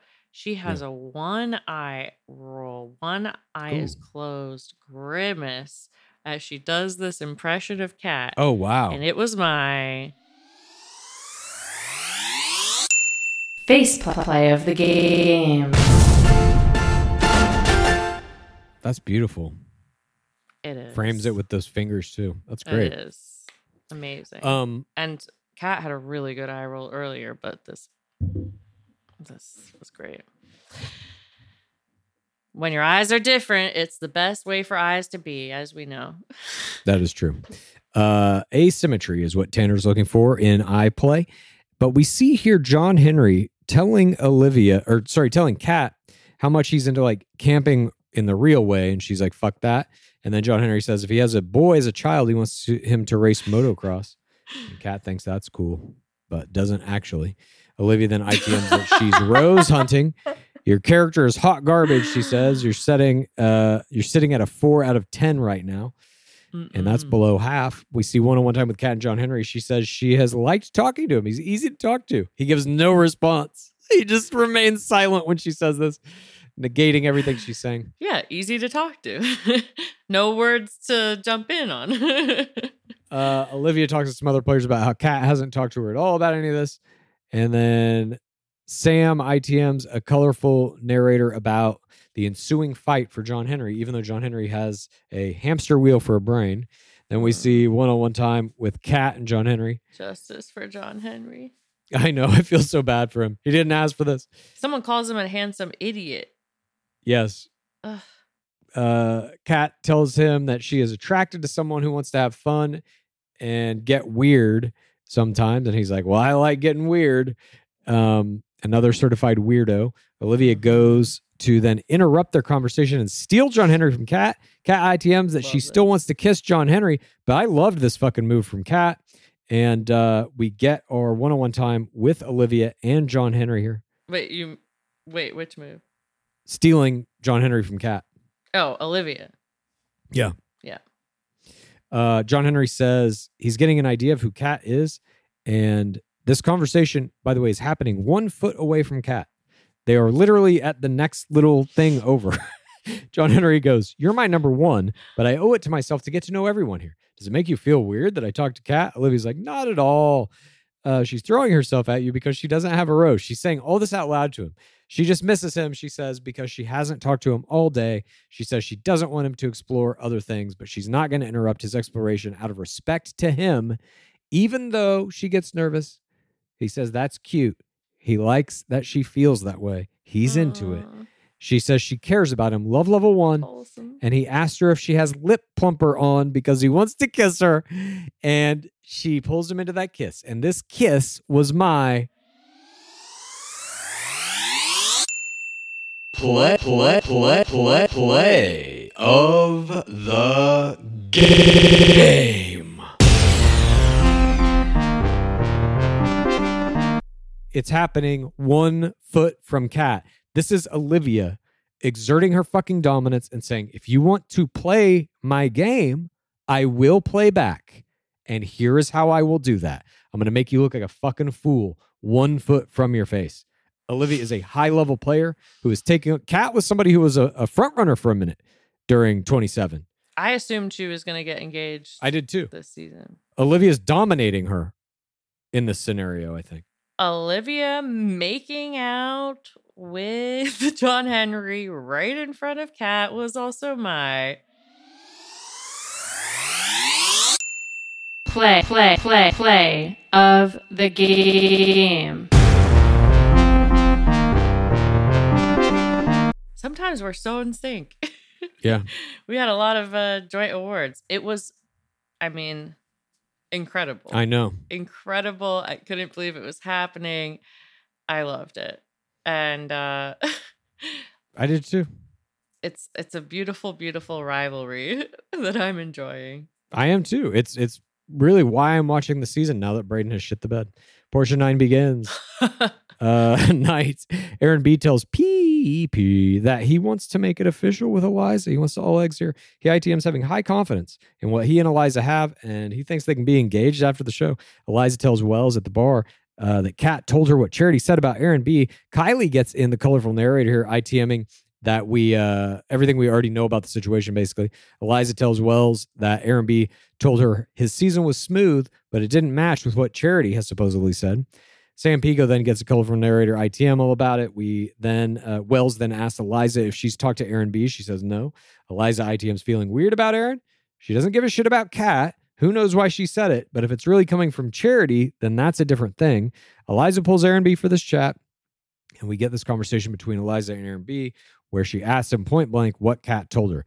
He gets a little ITM here saying that he wanted to all eggs Eliza, but now that this has happened and the timing is impeccable, why did Kat do that? And why did Charity do that too? Producers, of course, have made all this happen. Aaron B. then talks about the ex he had last year and why they broke up. She's been trying to put his name out there because she thinks he broke up with her to go on the show. It was never official. He's giving this crazy timeline of 2 different girlfriends and very confusing. Trying to hammer in this month or that month. He should have at least given fake names so we could follow or numbered them. This would have been my error of the game had Braden not completely fucked everything up. Yeah. But in a situation like this, you simply have to say, look, I'm sure you've gotten crazy DMs too, right? You go on this show and it's like people come out of the woodwork. This was somebody that, yes, I dated, but it ended way before I went on Bachelor. And that's the truth of it. And you leave it right there. Yeah. Oh my God. I just got chills. Thank you. Strong. Eliza ITM's being confused by his addition and the 2 girlfriends and the the weird timelines. Yeah, she thought it was 1 and then there's suddenly 2. He's just digging the hole deeper and sideways and fucking covering himself with dirt as he continues to dig. But we see then... she says she wishes Charity were here. and we get Thunder and then Charity. Yeah. This just like draws attention to the fact that it's like scripted. 100% produced. 100%. And it takes away the drama from it. I don't care about any of this because I know it's all fake. Charity walks down the stairs. DOP pretends to be surprised. Charity, what are you doing? I just stand by the gate to hell. I just stand here and wait for people to come out of the jungle at any time. I have to stand here for the full 2 weeks. I sleep in that little crevice over there. This is absurd. This threshold is where I recharge my empathy. Yeah. Charity then tells DLP that she has to give her girlfriend's insight into her ex-boyfriends. DLP asks her how she feels about Aaron B. And she says, they left on good terms, but there are some things that have come out about him. And Aaron B. then on the beach is talking to Tanner about the situation with Kat. Eliza then at the bar tells Jess about the situation. Everybody's talking about it. Charity tells DLP that Aaron's ex told Charity he's for the wrong reasons. And she might tell some of the women about this if they ask her.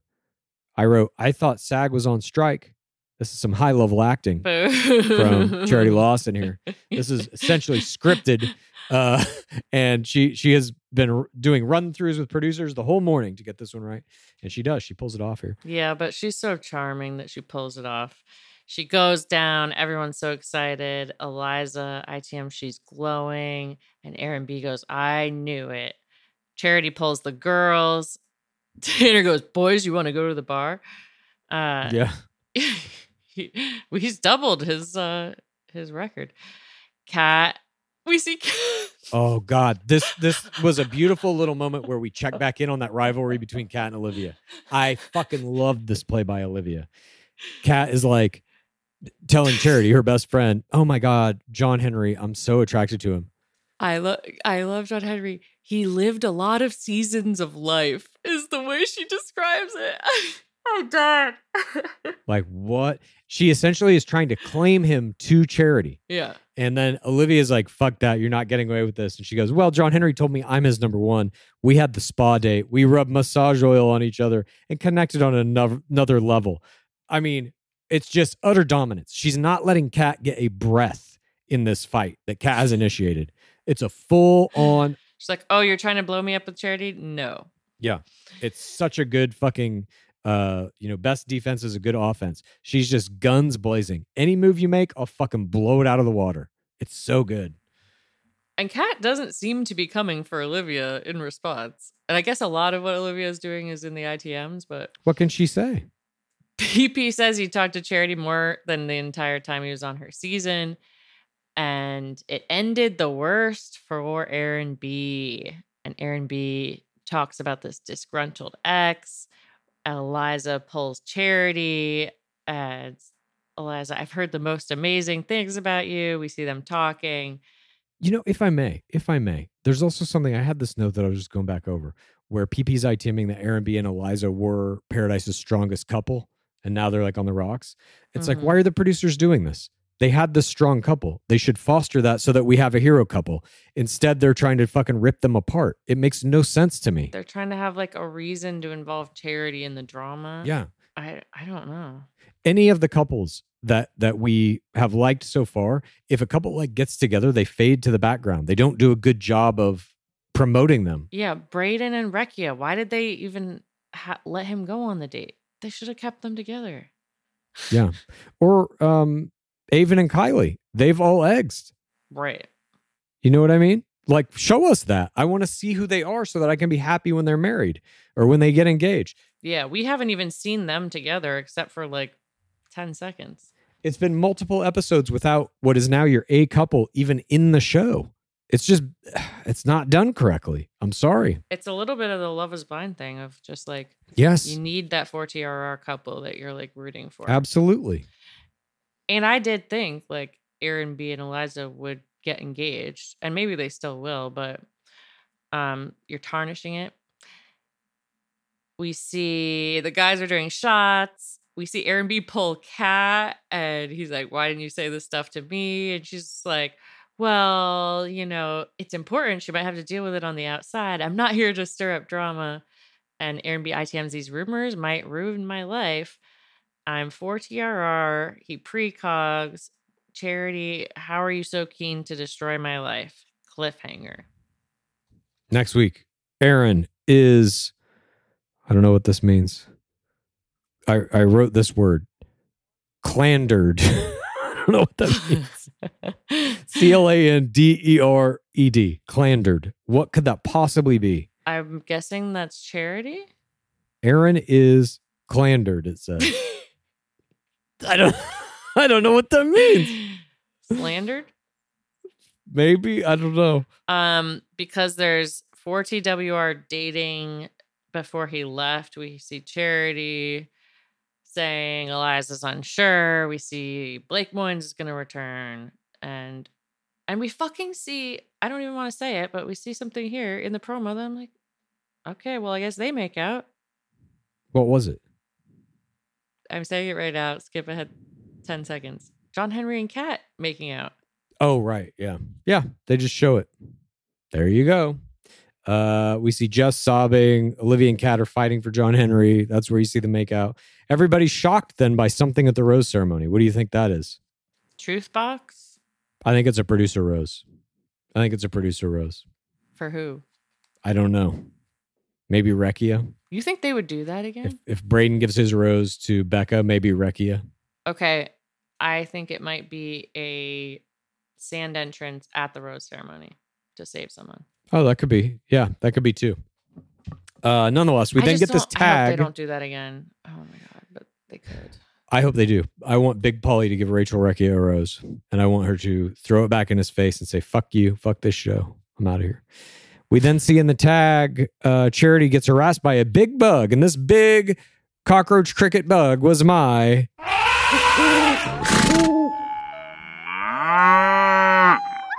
Creature of the week. This cockroach and beetle combined was also my...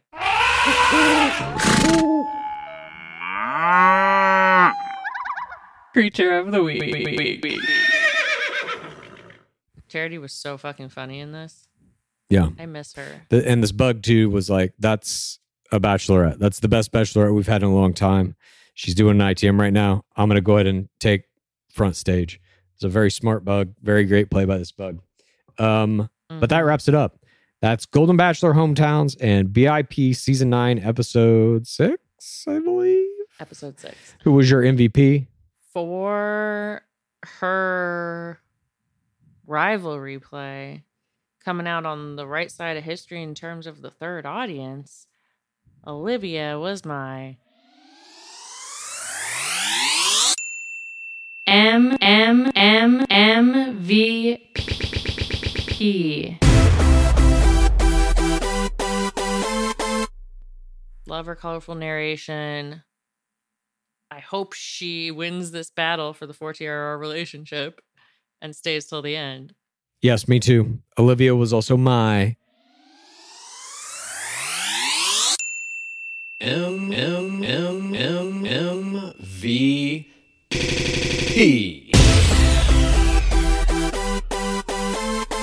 I think the season she has turned in is going to make her a highly coveted partnership in the next season of Bachelor in Paradise. I think she has proven here that she is made for the game of Paradise, and they are definitely going to ask her back. You don't think she ends up with anyone? Are you fucking kidding me? If she does, it ends 2 months after the season ends. So she's ready to go. She's ready to go to Stagecoach and Coachella. I mean, she got my face play of the game. She got my play of the game. Yeah. She did it all. She's one of the best Paradise players I think we've ever seen, at least in this era, you know? Yeah. Post, like, when you had stacked beaches of, like, Christina Schulman, Aya Canetti, fucking Kayla Miller Keys, you know, fucking Nick Vial. Let's give the man some credit. Bela Kai. Remember those good old days? R.I.P. Yeah. Anyways, that wraps up our breakdown. Thank you so much for joining us. Again, remember we got those 2023 Gore ornaments that are across all of our social media. You can find the links and stuff at gameofroses.co. And you get 10% off if you are in the Patreon. So check that out as well. It's a good opportunity. If you want to get that ornament, you can check out the Patreon and get $10 off. It basically pays for your first month of Patreon. And then you can always remember when you join the Patreon because you'll have your ornament. That's true. But thank you again, everybody, for joining us. Before we go, as always, what is that dwab at? It's been 7,894 days without an Asian bachelor. Praise be Dark Lord Palmer. Please rate this podcast. Please review this podcast.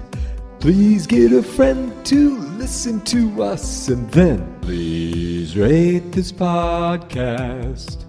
Please review this podcast. Please get a friend to listen to us, and then please rate this podcast. Please review this podcast. Please get a friend to listen to us, and then